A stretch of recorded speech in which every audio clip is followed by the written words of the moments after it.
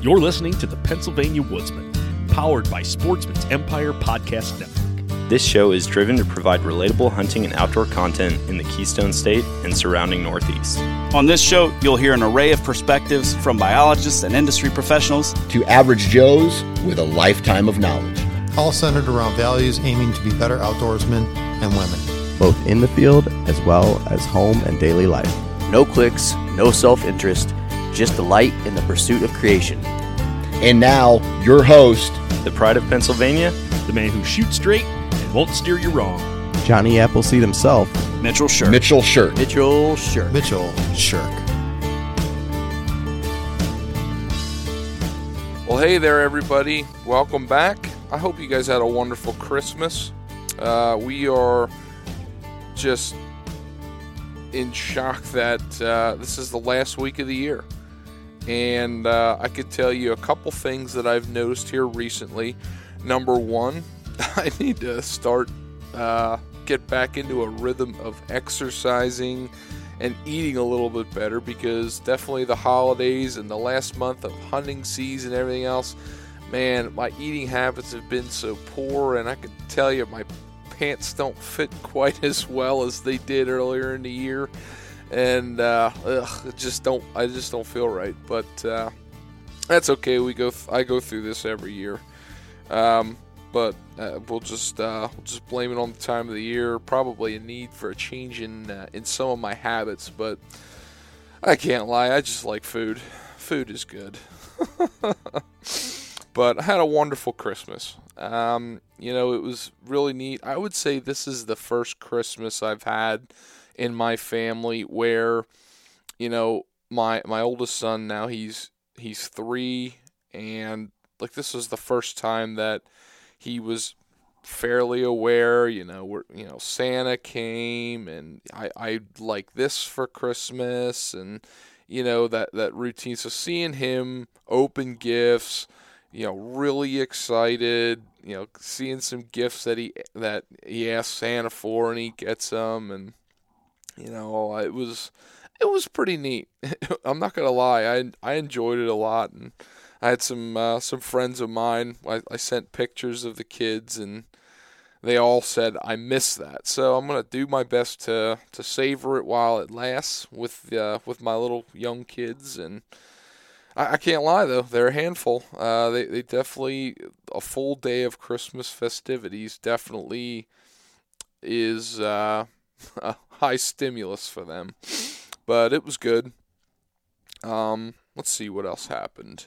I know what I got. I got a black powder horn, like a decorative black powder horn for Christmas, and it's really neat looking. There's two, beautiful engraved buck on this horn, fully functional horn. But it's one of those where it's so nice. I don't know if I really want to take it out muzzleloader hunting or not, because there's a part of me that doesn't want to ruin it, and I'd just like to use it for decoration. But it's fully functional, so who knows? Maybe this year I'll use a powder horn. I typically make speed loads, but I don't know. Pretty neat gift. I was pretty excited about that. But I just I enjoy Christmas, but it's hard to believe that it's over. And going into a new year, what's on my mind for a new year?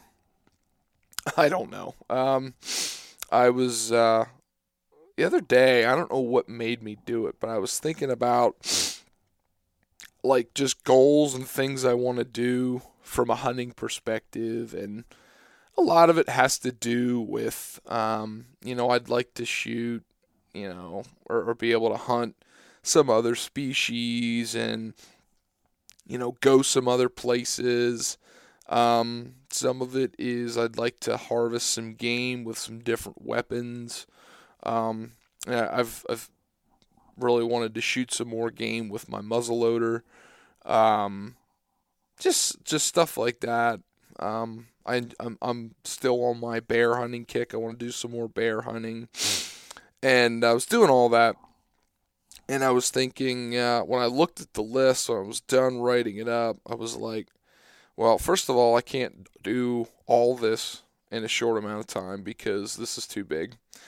And I also know I'm going to have a hard time doing certain things just with the phase of life I'm in.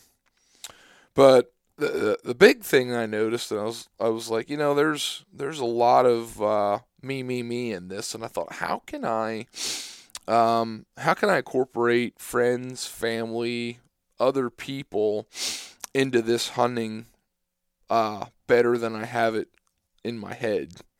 So I'll try to do some things this year. I'm not quite sure what goals I'm going to have set forth exactly this year from a hunting perspective, but I know whatever I decide I want to try to do this coming season, I definitely want to incorporate people, family, friends a little bit better than I have.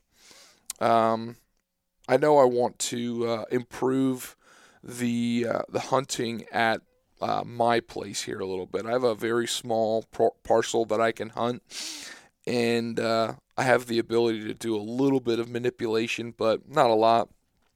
But I want to try to maximize every square inch of that I can, and that's going to involve some cuttings, some planting, some spraying, and just directing traffic, really. Really want to just try to increase the amount of time that they do spend when they come through this parcel. I don't want it to be something they walk from the beginning to the end and it takes them 30 seconds. Hopefully it takes them a couple minutes. Maybe they even lay down a little bit longer and stage up there and just make it a little bit more conducive for me to bow hunt. I pulled some cameras that I had at my place. That I had a camera on a trail that I just wanted to soak, and I just wanted to let it go all year, and I pulled it the other day. And one of the buck that I would have shot like the first day I was out. It was like the first or second day I hunted at my house in the morning. I had a buck come through. I've never seen him before, and at that point I didn't have a picture of him. He stepped out, and he was too far on the neighboring property that I couldn't shoot him. But I got a good look at him, and I decided I would have shot him. I actually saw that deer twice. I saw him that morning I hunted, and I saw him the next day in a cut cornfield not far from my house. And he was a good-looking buck. And then shortly after that's when I killed my buck. And, that was said and done. But I had seen that buck behind the house with doe after I killed my buck. He was a real good deer. Not sure if he made it through. And there was one other buck that I tell you what, I didn't get a great set of pictures of him, but he cruised through during bear season. But when he cruised through and I looked at him, I thought that is a very, very good possibility. That is the buck that I thought I would be hunting this season at my place. And I only got one set of pictures. I'm not even sure it's him. It could have been a different buck.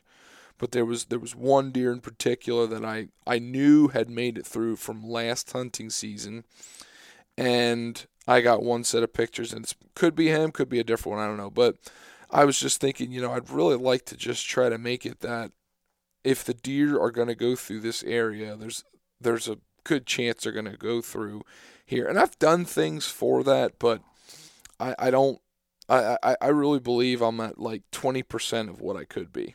So definitely in my mind, lots of work going there. And, we'll just roll with it from here. I'm hoping to, of course, do some flintlock hunting. I'll do some at New Year's. Maybe we'll get together for one last group hurrah at camp. But, regardless, looking forward to New Year.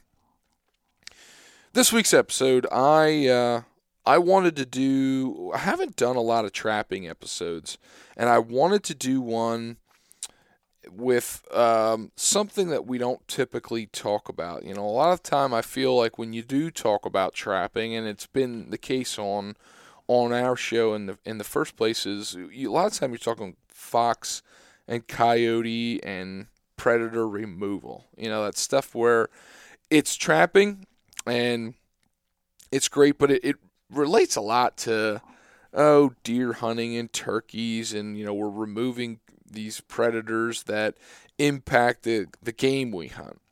And like I said, there's nothing wrong with that. In fact, the trapping episode we had this fall, if you listened, we were talking about the fact that coyotes are probably like the top end as far as the difficulty level when it comes to trapping. And, that's all really cool. But one thing that I feel is kind of a specialty you don't hear a lot about, but is intriguing is water trapping. There's a lot less people trapping mink and muskrat now than there ever was. And what I thought was really interesting and why I wanted to have this guest on is he has a lot of knowledge about it. I wanted to talk a little bit more about beaver and otter trapping. And one thing that I've never beaver trapped, I've never otter trapped, I've never done any sort of trapping. I am clueless when it comes to a lot about that.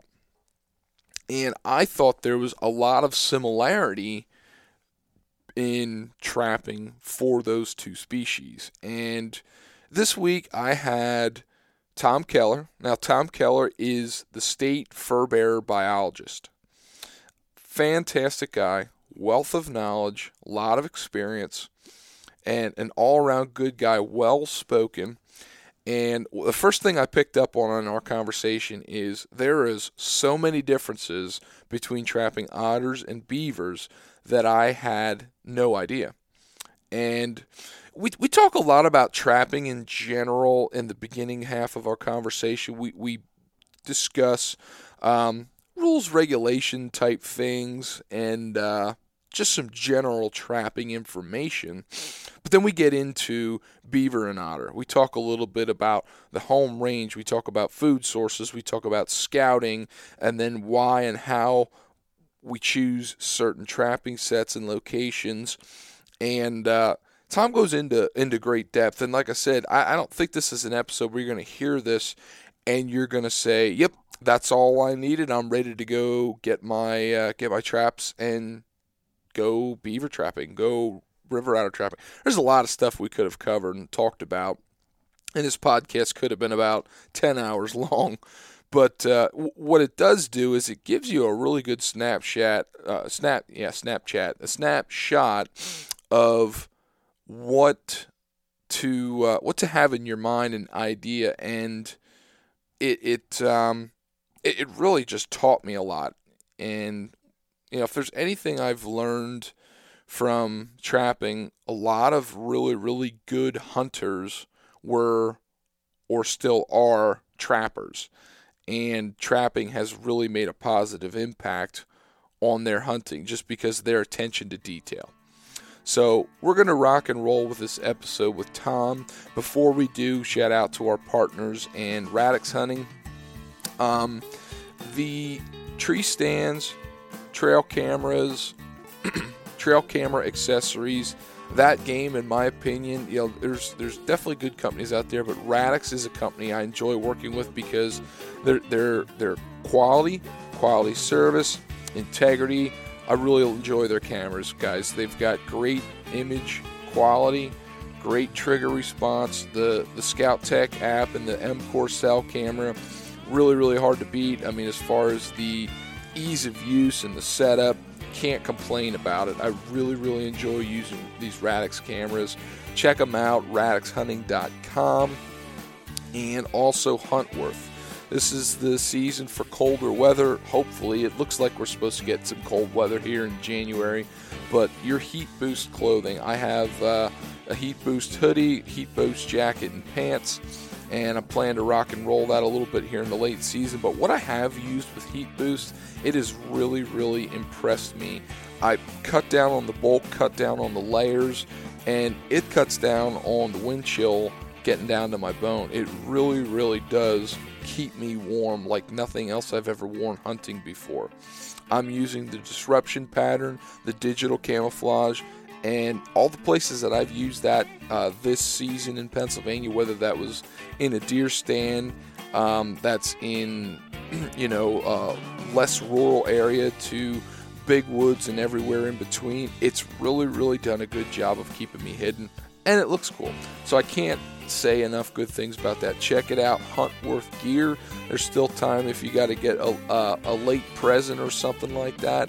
Check it out. And with that, let's get to this episode.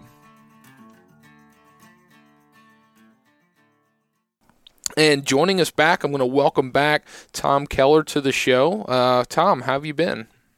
Good, man. Thank you so much for having me back. I'm excited to be with you this evening and talk about doing some trapping and anything that you guys are interested in learning about trapping. I'm happy to talk with you more.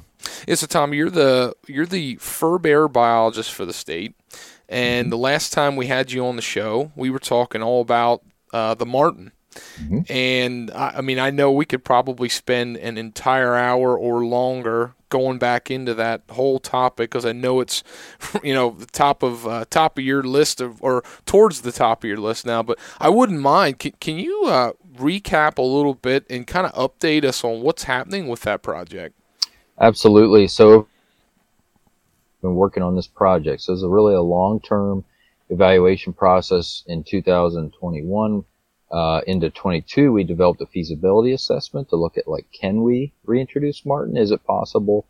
And then from 22 to 23, we just developed a reintroduction and management plan. So a long-term 10-year plan to look at exactly where they would go, where we would get them from, how we would go about doing that.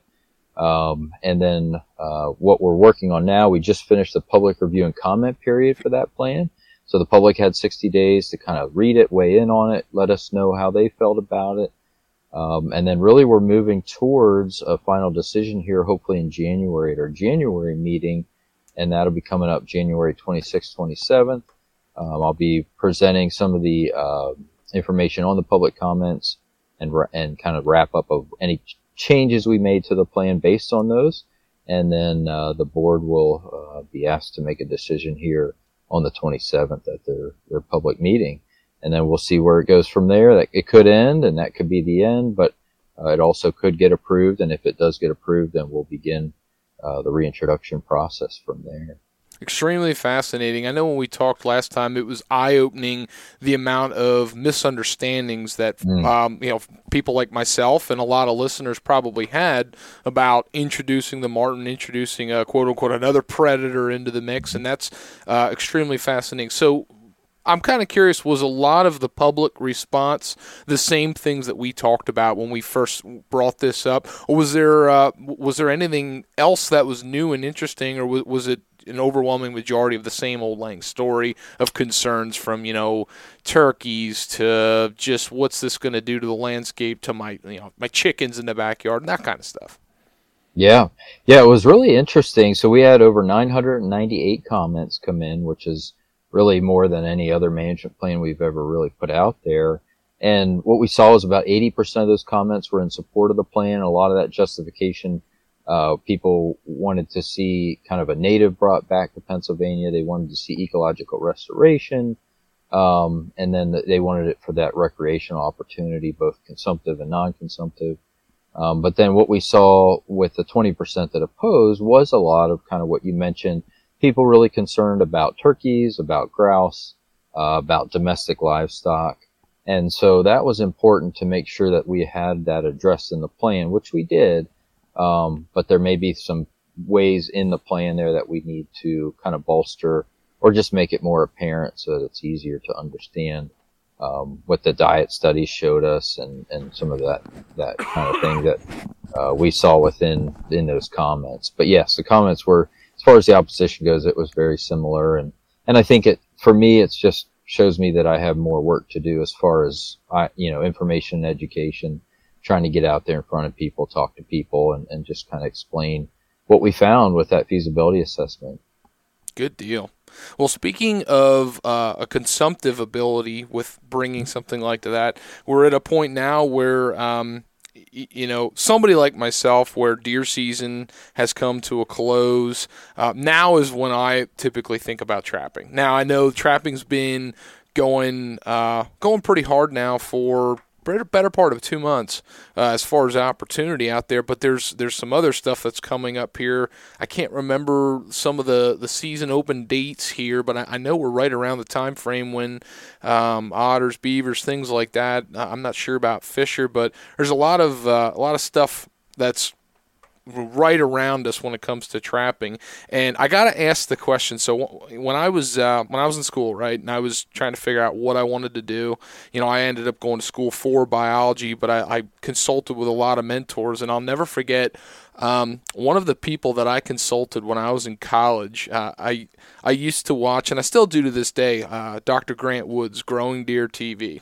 And when I was a kid in college, I emailed him one time asking a couple questions, and I'll never forget he called me, and one of the first things he said to me was, if you want to get into this for hunting, he said, then you should be something like a UPS truck driver. He said, because that's where your time's going to be able. So I bring that whole thing in to say, Tom, you're the fur bearer biologist, but how much time do you actually get to spend trapping and doing things fur bearer related that are non-state related?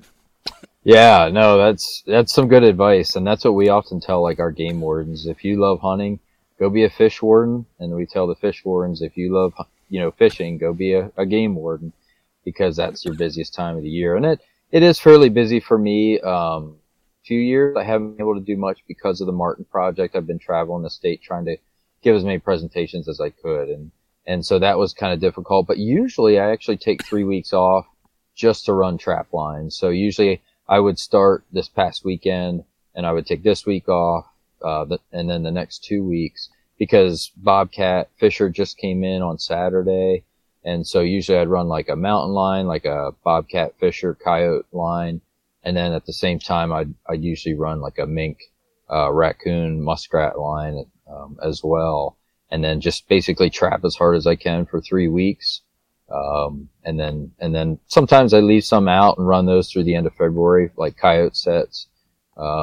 I would kind of keep running, and then run some cable restraint. So cables come in after Christmas, and I do love running cable restraint. So, some of those I'd run on our own farm. I have a lot of good wildlife habitat there that I put in, and so that's a great place to run cables. So yeah, this year and last year were kind of an anomaly. Usually I'm trapping my heart out here over the next couple of weeks, but yeah, this year I probably won't get out much. I might go out this coming Saturday, set up a mink and coyote line that's close to home, just for fun. But yeah, I try to, man. And sometimes like I'll take a week off for otter. I'll try to go up northeast for otter and camp up there for a week. I used to go up there for beaver that last week of March every year, and just try to slam as many beavers as I could. But yeah, I do love trapping. It's one of my favorite things to do, and usually what I save up most of my leave for. We just a few weeks ago we had an episode with another listener, Taylor Fleischer, and he was talking a little bit about coyote and fox trapping. And one of the things he said, in his opinion, that coyotes are, in his mind, in Pennsylvania, probably the top end of things to catch, or as far as like the scale of difficulty, that they're right at the top. And we kind of compared it to bow hunting, where like if you're going bow hunting, that's probably the hardest thing to do when it comes to deer hunting, right, versus rifles and muzzle loaders and everything else. So that was kind of his interest and challenge. But all the different species and all the different seasons and time of year, there's a lot of diversity around trapping. I'm kind of curious, where do you fall in the mix of things? Yeah, as far as difficulty, and Taylor's an awesome trapper, so I would agree with him. And that's why I enjoy going after coyotes, because it is such a challenge.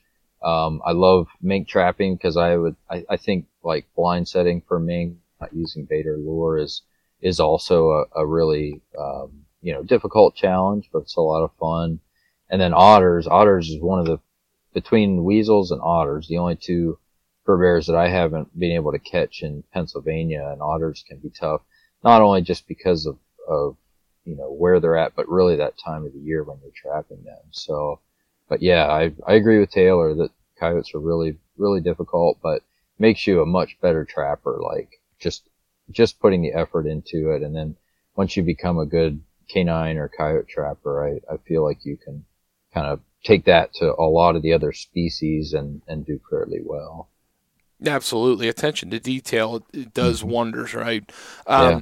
But one of the things I'm most interested in talking about with you, just because I am very, very green, and I think there's probably people listening to this that are, there's probably two different groups of listeners that are going to listen to this episode, right? You're going to have people who are extremely interested in otter, beaver, Fisher, some of those, in my mind, are kind of like a specialty. They're a little bit different. It's not, an entry level thing. It's not throughout the entire state. So to me, it's a little bit of a specialty. So you're going to have some listeners going to be like, man, I love this stuff. We never have a podcast on this, so I'm thankful to hear this. And then you're going to have guys like me who it's interesting, but no diddly squat about it. So I'm kind of curious when you bring up things like that in your mind, like, I don't even know where to begin, Tom. Like, I don't even know where to begin. And not just necessarily I'm going to start trapping and doing this on my own. I'm just getting at, I don't even know where to begin in the whole process. I mean, I understand scouting and stuff, but it's to me, it's a little bit overwhelming. It's just uncharted waters for me. And I know that's probably because, unfortunately, as much as I hate to say this out loud, trapping is one of those things that has been on the slow decline as far as the number of recruitment and people. So, I mean, enlighten us a little bit on those things, because it's foreign waters to me. Yeah, no, you're right. And it can be an intimidating kind of sport or recreational activity to get into because of that, because, there's a lot of, so it can be like a lot of equipment, a lot of different types of traps, and there's a lot of rules and regulations to it too. And that's, to try to keep people safe, try to keep pets safe and livestock, things like that. And so, as you start to read through the regs and try to understand what can I use, what can I use, where can I set, where can I, what times of the year, it can be a little challenging. But the one thing I will say, and this was not around when I got into it, is we have so many resources online right now. And I wouldn't say they're all fantastic, but the majority are pretty good. And so when I started to get into it, you almost really needed to know a trapper and have someone willing to take you out, take you under their wing, kind of show you what it was like. And I was fortunate. I had a neighbor who used to trap, and I lived by a spring stream, and he showed me how to trap muskrats and how to set for raccoons and fox. And that was awesome. I owe him, everything for that. And so many folks don't really have that anymore. But the cool thing is, in my opinion, even though the price of fur is down, that has almost helped free up a lot of that information. When fur price was up, it was really highly guarded, very secretive. You'd have to buy a book. You'd have to buy a VHS tape when I was, younger, now like a DVD or whatever. But a lot of that, it's free for the taking on YouTube, or any other, social media platforms. There's a lot of great forums out there, trapping forums, where guys are giving advice, showing sets and photos and videos. So what I always recommend for folks to do is try to learn as much as they can from online if they don't have someone, but also to try to look for someone that, is willing to take them out just to run along the line with them, and show them, this is what this trap is and this is what it's used for. And really within an hour or two, if somebody's willing to sit down with you and go over that stuff, you can kind of get a better handle on it. And then, I generally will talk about, okay, what species should you start with? And there's some species that really all trappers should kind of start with that are a little bit easier. They're a little bit more forgiving. And then you kind of, from what you learn there, you start to work your way up the chain, kind of like as we talked about with like coyotes and mink, some of the more difficult species to trap. You don't really want to throw in right with those first off, because it could be very frustrating, very it's like throwing you to the wolves.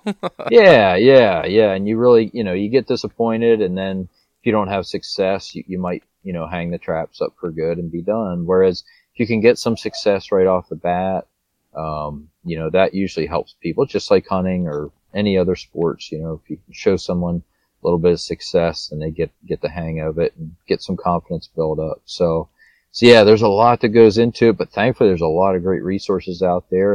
And we have 16 different fur bearer species.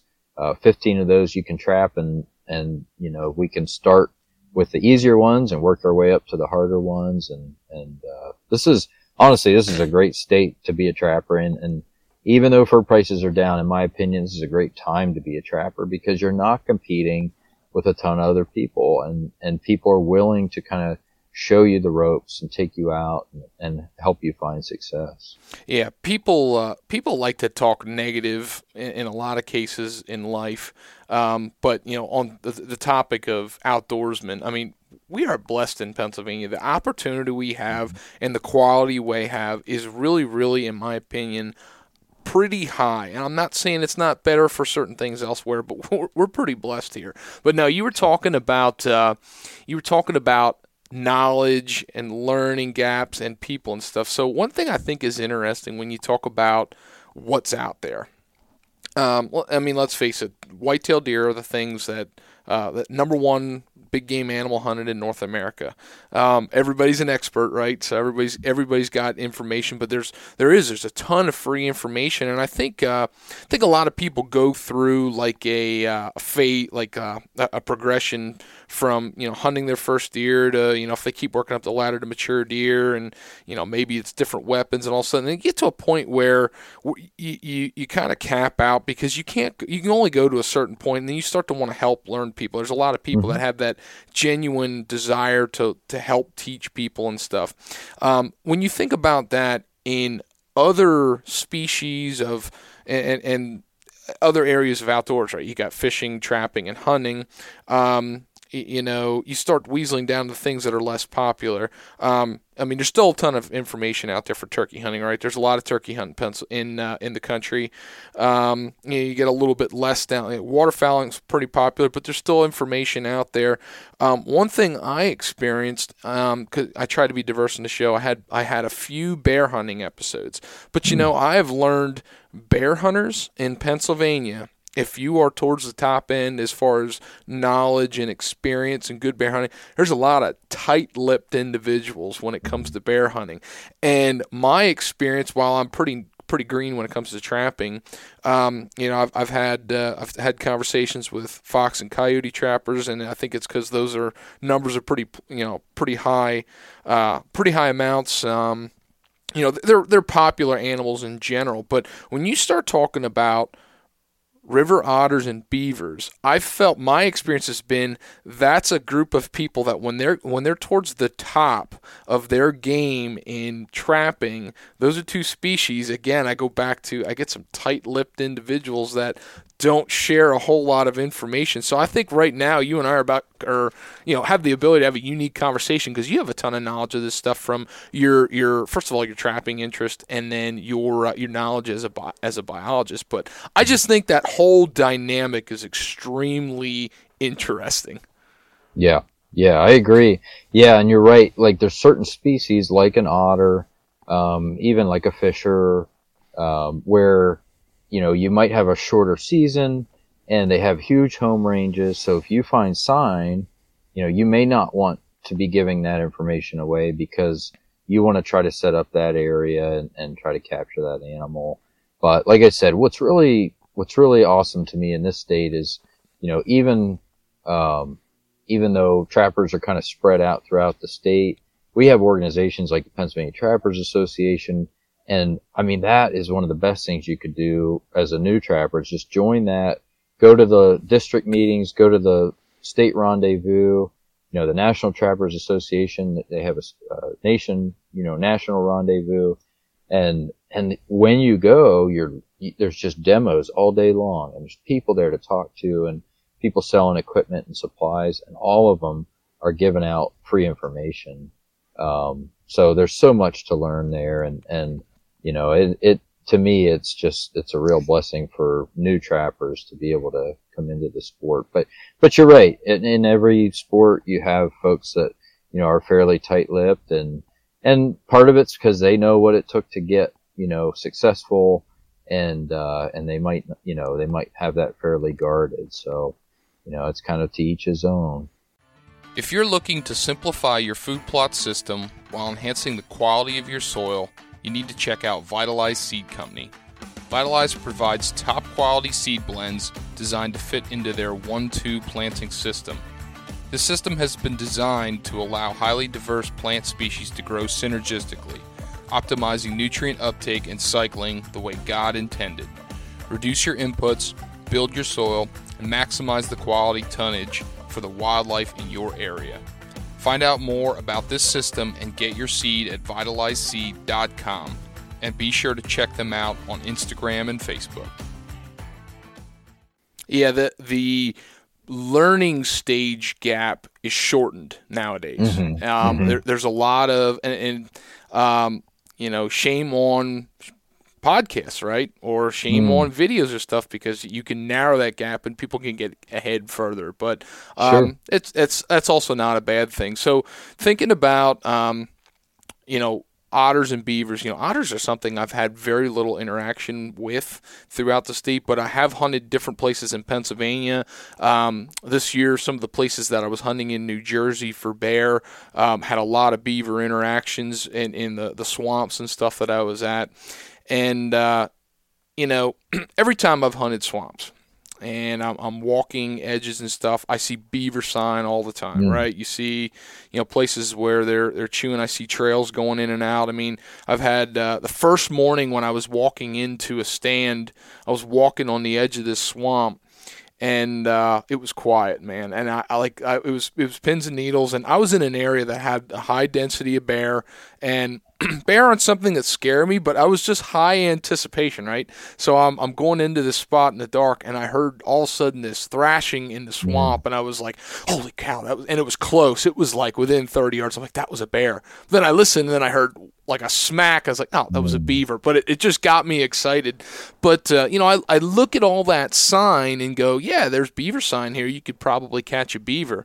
But, when I translate that back to my deer hunting, right?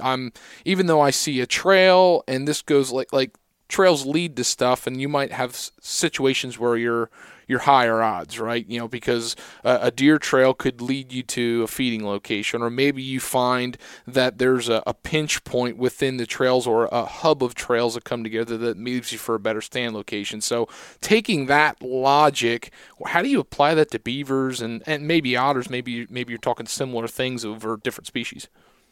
Yeah, so beavers and otters are relatively different because of when we talk about home ranges. And so when you think of like a whitetail, and say you're looking for a bedding area, and you're looking for a feeding area, and then, potentially a few other things, but you're homing in on, okay, where are these deer at the majority of the time? And that's going to be the same with beaver. And so with beaver, one of the first things that I'll do before I even go to that location is, do some aerial imagery scouting. And the nice thing with beaver is you can find a beaver lodge from space. You know what I mean? You can zoom right down in on it, and you can find where those lodges are at. And that's where that beaver, that's the core, that's kind of the hub of the wagon wheel of spokes where that beaver is going to be. And so the first thing I'll do then when I get on scene is try to get out to see the lodge. And so is the lodge, we look at a lodge to see, is it fresh or is it an old one? And so a fresh lodge will have a lot of new mud on the lodge. You won't be able to see the sticks as easily because there'll be so much mud. Whereas an old lodge will look more like a skeleton of a lodge, so there won't be much mud on it. And so if I see that, then I'm going to keep moving because I know there's probably no beaver in there. For guys that aren't in the swamps and are in more of the ridge and valley regions where we don't, and that's kind of where I grew up, we don't have big ponds and lakes where we have beaver lodges. We're looking for bank dens. So where beaver, just like a muskrat, will dig a hole underwater up under the bank. But what they do is they actually put a lot of sticks and mud on top of the bank. And so they actually leave some sign there, as well. So if you can find that hub, then you can start to look around and say, okay, where are some good trails to set up? So we have regulations in Pennsylvania where you can't set a trap within 15 feet of a lodge or a dam. And dams are another place that I'm looking for because a beaver is going to continuously be working on those dams, servicing the dams, maintaining them. because that's really the lifeblood. It's backing that water up so that it has a safe haven, and it allows it a mode of transportation to kind of get to food, bring food back. And so looking for lodges and dams, are they kept up? And if they are kept up, I know there's a beaver there. If it's a creek or a stream, I'm kind of looking for cuttings as well. So we call beaver bones, where you see sticks that are, all the bark is been nibbled off and it's just like a white or yellow color. That's also a good sign of fresh beaver sign in the area. Or cuttings where you see, trees or small, 1 to 2 inch saplings that are cut off. And if there's fresh chips on the ground, then that's a pretty good sign too. So that's what beaver immediately is some of that initial sign to make sure, is it fresh or is it old? If it's old, I'm going to keep moving. There might be a beaver there, but there's not going to be many. And so I'm looking for fresh sign where there's a colony there and where I think I can catch several beaver and make that effort worthwhile. Certainly.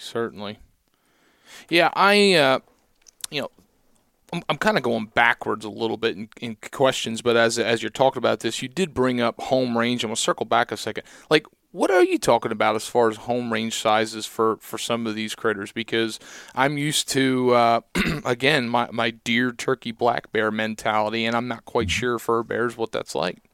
Yeah. So beaver, it's actually pretty small. We can see multiple beaver colonies on the same stretch of stream within a couple 100 yards, and those beaver may not really need to travel very far because, we talk about home range for any species, including humans.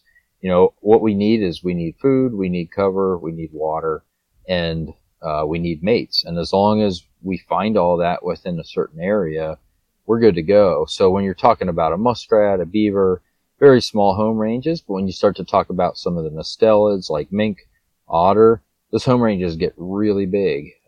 Even a mink, can have a home range, and mink and otter are fairly tied to water. Mm-hmm. So when we say square miles, it kind of seems weird because they're actually following these water courses up and then coming back down.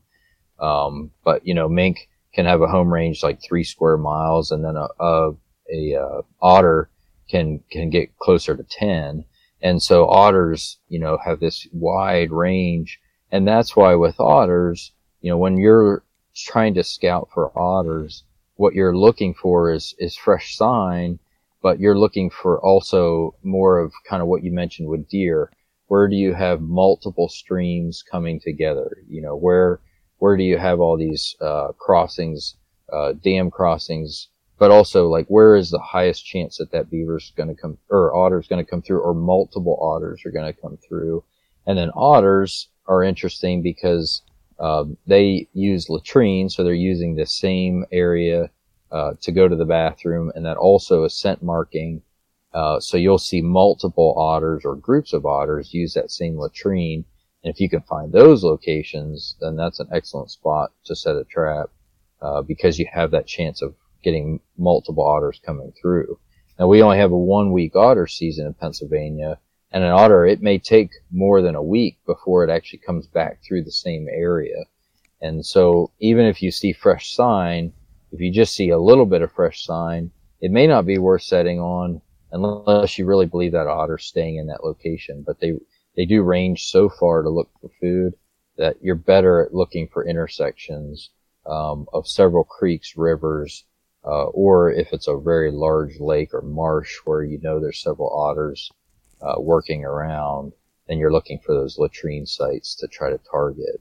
But they do have large home range. When you think about those species, or even our land mammals, bobcats, Fisher coyotes, can have anywhere from 10 to 15 square mile home ranges. So it's something that you have to consider, and that's why, especially for like canine trapping or fish or bobcats, you're looking for major intersections to try to target, and where you're hoping several home ranges may come together to have that opportunity to capture one of those species. Yeah, I've been, as you're talking about this, I'm really comparing it to my journey right now and learning more and more about bear hunting. I mean, I've brought this up a couple times on the show this year just because I'm on this kick right now. I really enjoy bear hunting. I've been fortunate. I've killed 2 rifle hunting in Pennsylvania, but I still don't feel like I'm a bear hunter. Like everything was like luck, and now I'm starting to take this journey of and the things I'm learning quickly are it doesn't really seem to matter how good the side hill with rhododendron and laurel look, or how good that swamp looks with the cattails and the briars and the tunnels and the cover there. For me, what I'm finding is it's only as good as what the most abundance in food is, and that's really where.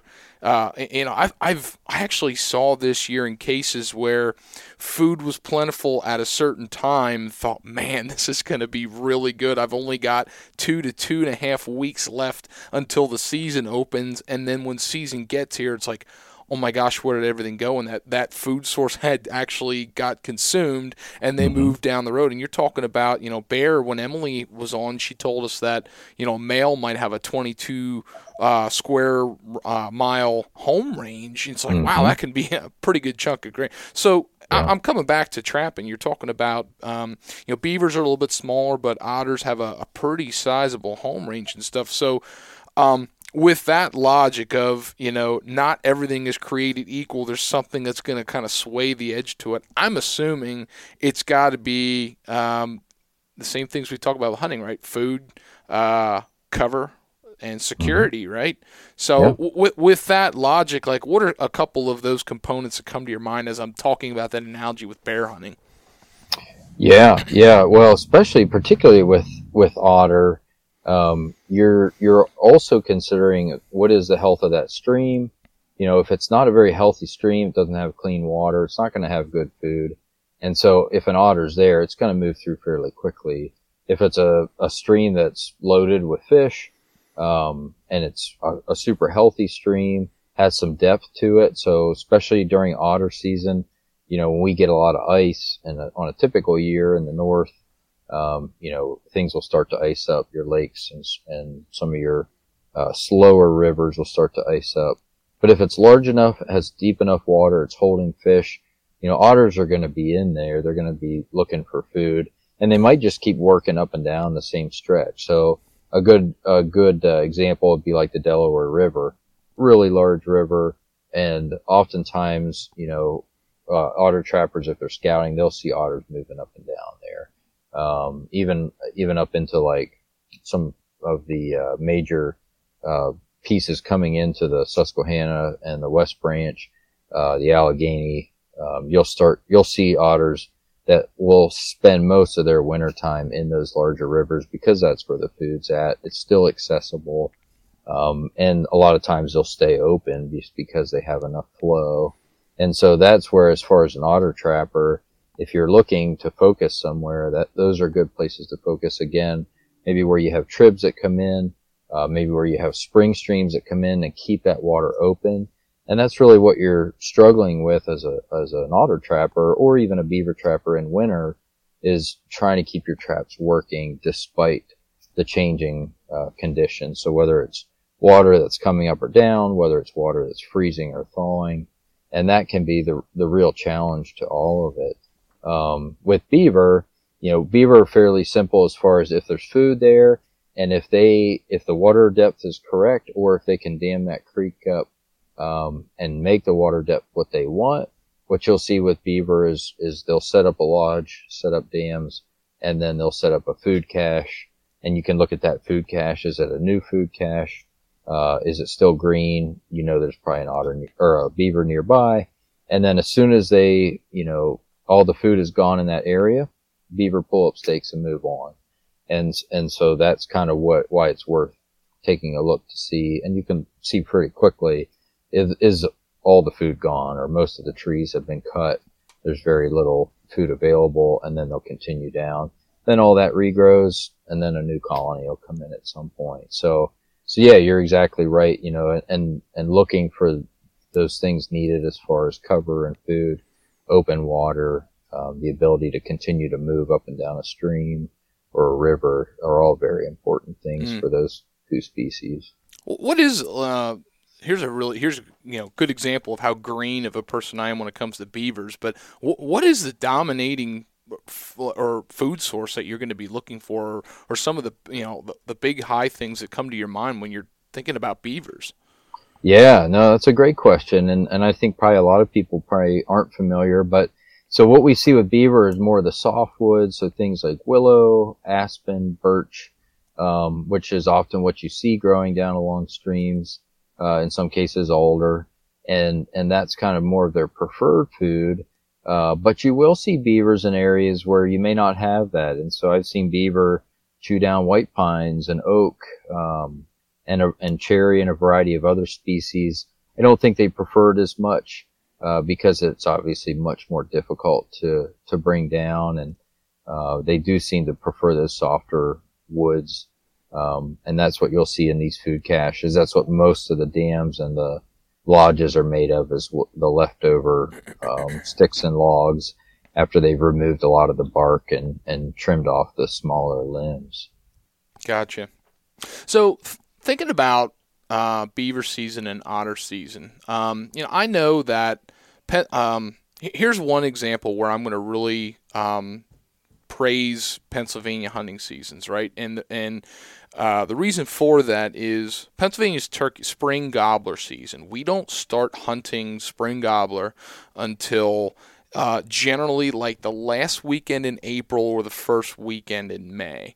And the sole reason, to my understanding, for that is because the biology of turkey breeding, it makes sense to hunt them late because the bulk of the breeding has been done.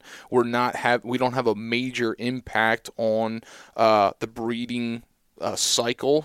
Hens are already nesting, and then we can go and still have that fun of finding a tom that wants to play the game, right? So from a biological standpoint, it makes sense when we have our hunting season. Same thing with deer hunting. When you think about rifle hunting, the majority of deer hunters are gun hunters. It's your highest odds as far as a hunter to use a rifle, and we don't hunt until after Thanksgiving, and you talk about peak breeding for whitetails. Like that's, I believe, is somewhere around the 14th or 15th of November. So we get through that phase, and it's advantageous and it's good for the deer herd itself as far as the timing. So with that kind of logic, how does the season for beaver and otter get determined, and what things influence that?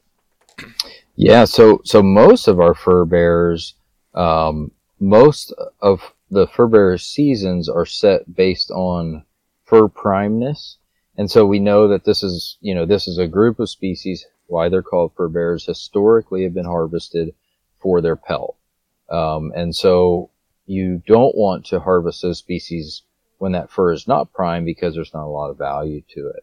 And so that is how most of the seasons were originally set. And then when we try to fine tune those, it's very similar to what you mentioned. We're trying to harvest these animals when they're not with young, so that we're not impacting that next generation or leaving young without a parent. And so that also comes into play. So we look at the breeding season, we look at when young are born, but we're also looking at fur primeness as well. And so those all do come into play with fur bearers as well. And that's kind of where you look at when our fur trapping seasons generally starts mid-October. You're starting to see fur primeness step up. Now you will see a lot of fur buyers will say, hey, I don't want anything until mid-November. And that's really when you see prime, fur hit for most species. And then what you'll see is that primeness will extend throughout the winter. And then as you get into late winter, some species like the canids, they start to rub and their fur the primeness starts to come down. And then species like the beaver and otter, they hold their primeness a little bit longer. And so you'll see with beaver season, it goes through the end of March, and you still have prime beaver at that point, but soon after that point, you'll see that pelt primeness start to go down. And so So that's kind of why we set the seasons the way we do for each species. Has a lot to do with the fur primeness, but it also does have to do some with the biology as well. And again, making sure that we're not orphaning young and having major impacts on that next generation. Gotcha. So I'm kind of curious. I want to talk a little bit about some of the tools of the trade. I'm really used to when it comes to land trapping. I've run anything from Duke 1.5s up to 3s, land trapping, a couple different forms of stakes and boiling traps and taking care of them, and lures and sets like that, and how I want to approach those traps. And man, I got started being taught how to trap raccoons, and man, one of the coolest things I learned was you could take any stinking foothold trap I wanted, and I could put some aluminum foil around the pan, stick it in water, and boom, I could catch a raccoon, stuff like that. So, what are you typically using in a lot of cases? I mean, I'm not real familiar with conibears. I'm not real familiar with drowner sets. I'm not familiar with stuff like that. So, I'm sure there's an array, but enlighten us a little bit on that.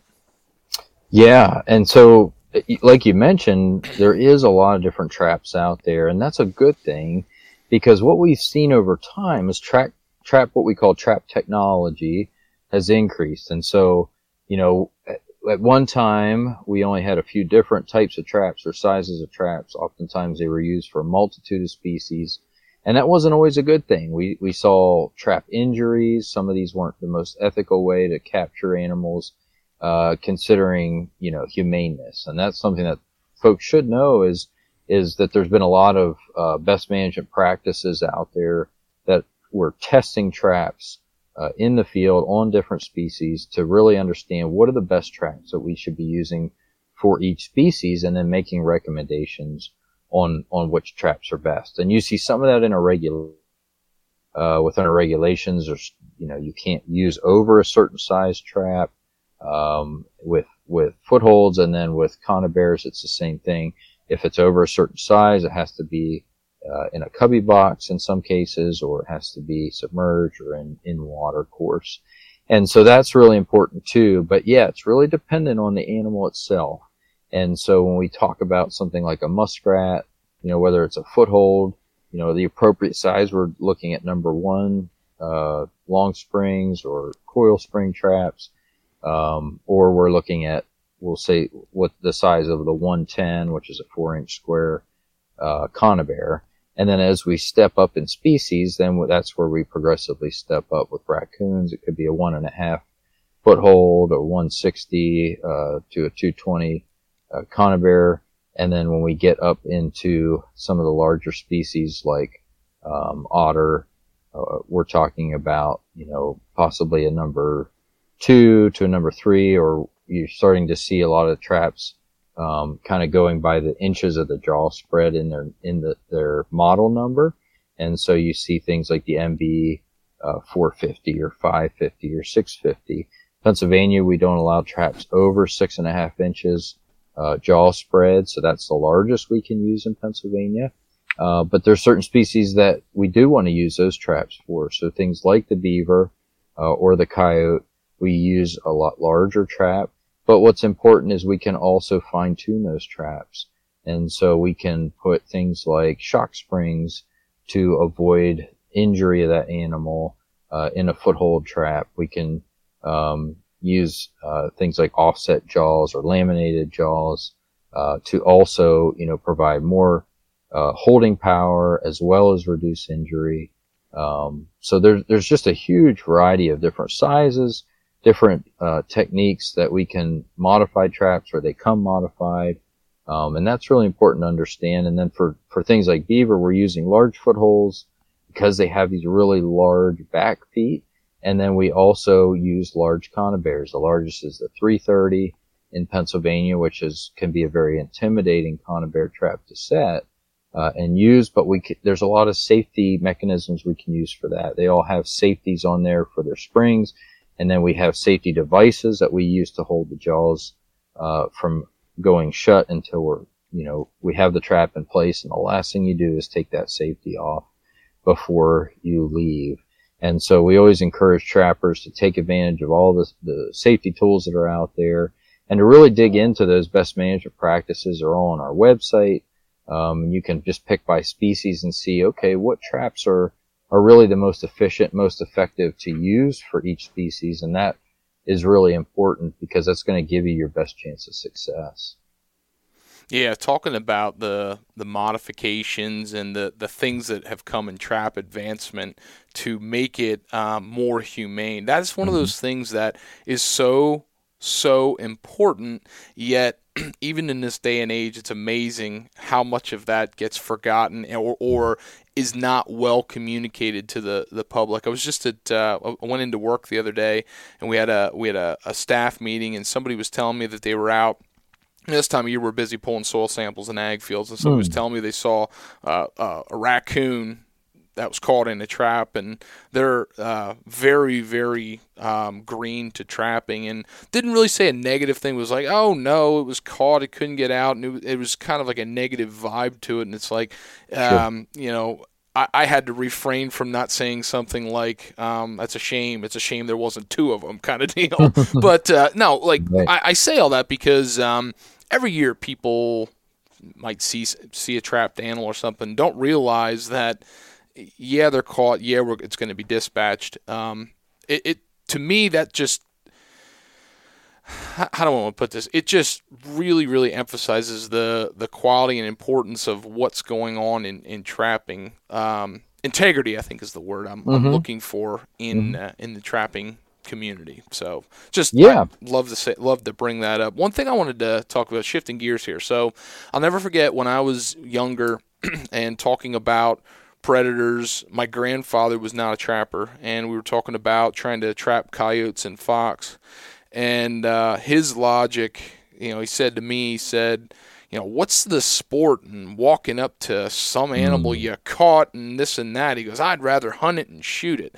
And when I was green, I thought, oh, yeah, that kind of makes sense. But then I started learning that the trying to beat an animal's nose and, making the ground appear and feel the same where your trap bed is and getting it to step on a small square. There's a lot of sport to that, and there's a sense of accomplishment in doing that, and doing it effectively requires some attention to detail and not missing the mark. So I'm going to take that same logic, right, and I'm going to apply this to trapping in the water, whether that's for beavers or otters. And my mindset is, well, okay, there's a runway. I'm just going to stick a steel conibear here in this runway, and I'm going to catch something. But there's a little bit more to it than that. So what's the attention to detail side of things? What's the trap setting things that make you go from a schmuck like me to saying, hey, I got some potential here to catch something?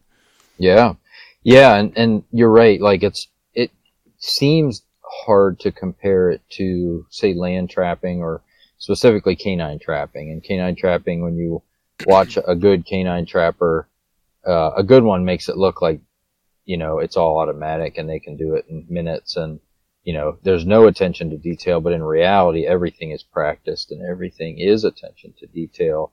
It's just through their movements, they've become so quickly at it. With water trapping, it can be very similar.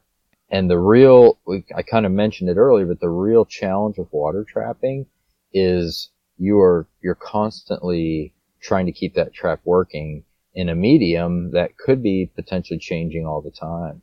And so when you think about setting a trap in the water, that water depth is super important. How do you adjust for, you can set a trap that needs to be 2 inches underwater the day you're there, but then all of a sudden you get rain or it starts to freeze. How do you adjust for that? So that's really where you're starting to understand, okay, there's certain sets or there's certain places. Here's a spring that comes out. I know this water temperature is going to be the same every time. This is also going to be a good place to put some scent because it's not going to freeze in. The bait's not going to freeze in. And there you've got a set that's going to keep working regardless of how cold it gets. As far as your water depth, that can be a difficult one, but what you'll see with water trappers is they'll make a specific stand for a trap, and then they can adjust it on that stand up and down as that water level every day. They move it up or down. or you're using rocks underneath, or whatever it might be to try to adjust. But it is very specific. It's the same thing that you're trying to do for canines. So when you think of a dirt hole set, and then depending on what you're trying to catch, if it's a fox, maybe it's 6 inches back and slightly offset an inch. If it's a coyote, it's 9 inches back and it's maybe 3 inches offset. When you're looking at when a beaver comes up or an otter comes up to a slide or a crawl out where it's going to get out on the bank or it's going to slide into the bank, you're thinking about, okay, when that beaver comes in, as soon as its chest touches, it's going to set its back legs down. So if you want a back foot catch, you need to be about from the tip of your middle finger back to your elbow, and then you need to take your elbow and go straight down. And whether it's 2 inches deep or whether it's 1.5 feet deep, that's where that trap needs to be. And you need to carve out a shelf, have it offset about 3 to 4 inches, and set your trap. And you'll catch a beaver every time. But it's that attention to detail as to where that trap needs to be, and understanding how that fur bearer is built, what it's doing when it comes into a set. And with a beaver, it could be carrying mud, so you may not want a front foot catch because it's just going to set the trap off. You really may want that back foot catch. And then, of course, when you're talking about sets where you're trying to get that beaver underwater and kill it as quickly as possible, and you're looking at water depth, and so you might not be able to set, like a land trapper can set a trap anywhere he wants or she wants, but with a water trapper, you are very restricted to where you can put a set in. And so you've got to really be thinking about, where can I really get a good set in? Do I have to modify this bank in order to put my set in? Which you may not want to do because, some of these species are very clever and they understand when there's a change and they might be hesitant to come in. And so that's kind of an example, at least with the beaver, as to what you're thinking about. The attention to detail is certainly there. And it's, again, knowing the biology and really knowing kind of the physiology of that species as well, and understanding, how to set a trap. And the one thing with those two species in particular, they are probably two of the most powerful fur bearers that we have. The coyote is extremely powerful, but the beaver and the otter are very powerful, very strong. And, when you're trapping either of those species, particularly an otter, if it's a dry land set, you need to think about how you're going to hold that otter there until you get there. Or if it's a water set where you're trying to get that animal underwater, hoping that it expires as quickly as possible, you've got to think about how can you hold it and get it down to depths where, it will expire quickly. And so those are, again, other things that you need to think about that you're not necessarily thinking about when you're canine trapping or cat trapping or fisher trapping. Yeah, and you talk about catching and holding as best you can. I'll never forget when I was. This was one of those moments where I realized I paid attention in school, and the reason I say that is because I went trapping early on with some friends and family, and they were good trappers, but the one trapper was really, really trying to he said he really wanted to get that front foot catch, a front foot catch. Mm-hmm. And I said, well, that doesn't make any sense to me why you would want to get a front foot catch. And this is for land critters. But, and my reasoning for that was because, think about where the most muscle mass is and everything else. So like your legs, right? You've got more muscle mass in your legs than you do your arms, right? And if you were caught by your hand, it would be a whole lot easier to use both of your feet to pull like crazy and pull out of a trap versus if your foot was caught and you had one foot in both of your arms. The other thing too that I think is important is like you've got bone on bone connection in your hips and your lower bones, which is a little bit more of a sturdy versus cartilage holding your front legs together and stuff. So you've got a lot going against you in those front foot catches, and that's kind of the things I learned. And then somebody who was a better trapper than me kind of was like, oh yeah, Mitchell, the way you described that makes sense. Is there some similarity to that when you're talking about catching beaver and otter and things like that? Well, so that's an important thing to consider, but really the most important thing is, do you have the depth? If you're looking to use a set where you're getting them under the water and you want them to expire as quickly as possible. If it's deep enough, it doesn't matter which if it's front or back. Now, a back foot, beaver's back foot's as big as my hand, a good sized beaver in Pennsylvania. And if you make a good back foot catch, you likely would be able to hold that big beaver a little bit easier. But you have to think, when that beaver goes down to the bottom of that cable towards the weight that's down at the bottom that's trying to hold it, it also has, depending on the size of the beaver, 3 to 4 feet to get its nose up to the top of the water. So if you've got 5 to 6 feet, then it doesn't matter if it's a front or a back. But if you don't have that depth, then you need to go for a front foot catch, because you want the nose end of that beaver down towards the bottom, so that it can't get up to get air. And so and there's also important of using enough weight. Some of our beaver in Pennsylvania can get up, 60, there's been 70-pound beaver caught in Pennsylvania before, and that is a big beaver. So you've got to match that weight, at the end of your cable. And with otter, one thing to consider with otter is otter love to spin, almost like a crocodile or an alligator, where they just love to roll. And if you don't have enough, I'm losing the word now. Forgive me, Mitchell, but. No, you're good. You're talking about something like lead or no, equipment based. It's in your chain. Swivels, I'm sorry. If you don't have enough swivels or swivel points in your chain between the cable and the trap itself, then that might roll up with the cable, might pull the weight up. Again, it's very strategic on how you're setting and then how you're trying to capture that animal, making sure you're using the right equipment to get it down there to expire as quickly as possible. So water depth is very important for those animals. Otter front feet, back feet are about the same size.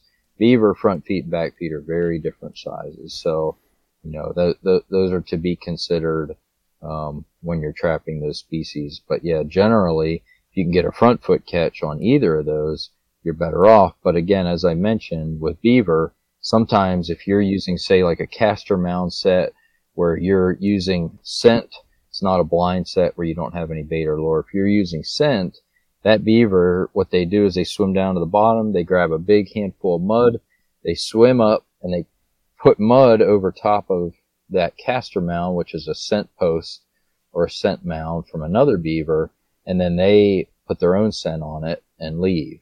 Well, if that beaver's already carrying mud up there, chances are it's just going to snap your trap. So for a castor mound set, you want more of a back foot catch. Whereas if it was a food lure set or a blind set, you could use a front foot catch and be just fine. That makes a lot of sense. So this whole time when we're going into what I'm just going to be very general about and just say water trapping, but we're really talking about otters and beavers. In my mind, I thought there was more similarities to these two than there really are when it comes to that. And I kind of lumped it together, and it's kind of their own thing. And I asked a lot of questions that were novice because I'm not very well versed in this, and I wanted to educate myself, and I'm sure there was people that did too. So for the next little bit of the podcast, we've been on for almost an hour. I'll be mindful of your time, but kind of a wrap up thing is I kind of want you to take the floor for the last little bit and share with us something that you find valuable wherever you go that I wouldn't think of as a novice in interviewing this. And, whether this be educational, because I know you're very you're very good at educational, that's what you do for a living, or experience. Love to hear experiences of stuff like this that relate to this. Yeah. I think I'll do a little both. I think one thing that probably the most important message I could leave with listeners tonight is really the importance of trapping. I think a lot of folks, if somebody comes up to you and says, why is trapping important? The first things that we commonly go to is like, well, we can make money off of the value, and sometimes we can get meat out of it, and sometimes it makes other byproducts. But in reality, there's some really core messages about trapping and why it's important. And one is just overall fur bearer management in Pennsylvania. So I'm supposed to be managing 16 fur-bearer species in the state. And I cannot do that on my own. And I rely on trappers. And thankfully, we have close to 50,000 fur takers in Pennsylvania. And those folks are the folks that I get my information from to help manage these species. And if I need disease samples, first I call our trappers in the Pennsylvania Trappers Association, and they will get me as many carcasses as I need. We send them surveys every year that help us understand how the populations are doing for these species. So the other thoughts are, with trapping, we mentioned trapping for harvest, but we actually do a lot of trapping, and a lot of species are released. And that's really the beauty of using the right equipment, is if we don't want to take that raccoon or we don't want to take that fox, we can release it. And as a biologist, when we're doing research, we're working with trappers to catch things, put collars on, put tags on, and release them. We talk about reintroduction efforts. We for fisher, for otter, for beaver, we are using trappers to capture these animals and move them to start new populations. So this idea that trapping is only just harvesting and taking away. And then we use trapping to kind of mitigate some serious issues. So beavers flooding a road, if an animal's predating on livestock, we're using trapping to kind of help mitigate some of these issues. And then rabies, human health and safety, vaccinating raccoons and skunks. It's trapping that we're using. So if you do get that question, it's important to understand that there's so many reasons and important reasons why trapping is really valuable. But to me, as far as on a personal level, and I've heard this from other folks, trapping has made me a better outdoorsman. And it is because when you are trapping, you are paying attention to everything. You are looking for broken blades of grass. You're looking for just the slightest indent in the mud for tracks. You're looking for scat, and you learn how these animals move, by what you see, but you're also trying to learn as much as you can from books and from videos and from talking to people, because the more you know about that animal, the better the chances that you have to capture it. And it just makes you a much more well-rounded outdoors person, because you're just paying attention to so much more. And I've always heard that, and I certainly wouldn't claim it for myself, but I've always heard that, trappers are some of the best outdoorsmen as far as, paying attention to what's going on around them, because you're not just watching animals. In reality, you rarely see the animal that you're pursuing. You're just looking for the sign that they left, or you're trying to anticipate where they're going to be based on what you know. And so to me personally, I just, trapping, one thing I should say is trapping's not for everybody. And I think everybody should understand that. We're not trying to make everyone a trapper. We're just trying to get people to appreciate it and understand why it's important. But at least for me personally, I've had some of my best outdoor memories on the trap line. And I'll tell you, probably the best one that I've ever had, was trapping bobcats. The first year I trapped bobcats, I was trapping with a friend, and, we would have started this past weekend. We trapped all week, and then Christmas came, and then, I had a 6-year-old at the time. And so that means I've got to be back by about 5:30 in the morning. And so we left at 1 in the morning. We had about an hour and a half drive. We ran the line, and we pulled into this field. It was like 2:30, 3 in the morning, and you could see eyes, and there was my first bobcat. And so I dispatched it, super excited, but I kind of felt a little bad because my buddy hadn't caught one yet. And then we go to the next trap, and he had his first bobcat. And so we both caught our first bobcats Christmas morning at 3 in the morning, and got some great pictures, and then rushed home. I crawled into bed, and then about 15 minutes later, my daughter comes rolling in and wakes me up, and we start Christmas, which I had started about 5 hours ago. So, but for me, that was the best Christmas present I could have ever asked for, was getting to catch my first bobcat with one of my best friends, and have his as well.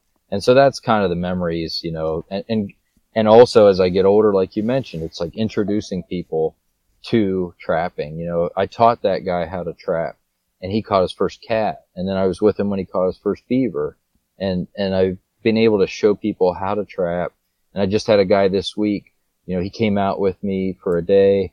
I showed him how to set some traps, and then he sent me a picture of his first raccoon this week. And I was more excited, I'm sure, than he was probably. So it's that kind of stuff that is so important, and the thing that people don't really see or understand unless they've tried it before.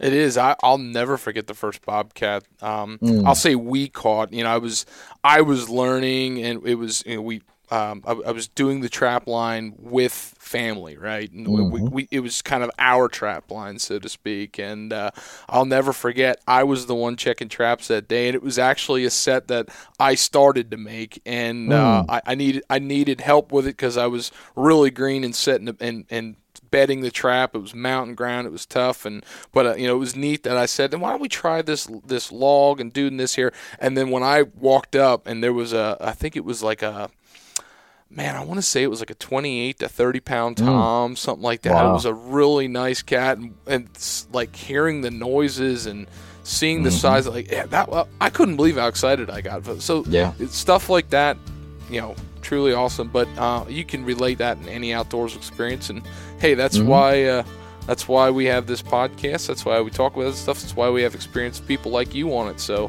man, I really appreciate you taking some time and just talking about something that's not real. I don't know how many.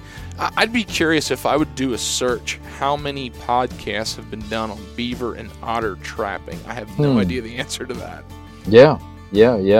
I know there's a couple trapping specific podcasts from the Midwest, but I have not heard anything here in Pennsylvania specific. And because of some of our regulations, the timing of the seasons, like, we do think, you've got to do things differently, especially fisher trapping. We have different regs here that kind of force you to do things a little different. But trappers are some of the most clever outdoorsmen and women that I know, because they make it work no matter what. And so it's always interesting to get to talk to folks and how they're doing it, and the new sets that they come up with, and the innovation is incredible. Yeah, absolutely. And I like to learn from people like that because I'm not a creative mind. Good deal. Well, hey, I appreciate you taking some time. I hope you have, as we're recording this, it'll be after Christmas, but, this is before, so Merry Christmas to you, and Happy New Year. Thanks, man. Merry Christmas to you and your family, too, and thanks for having me on.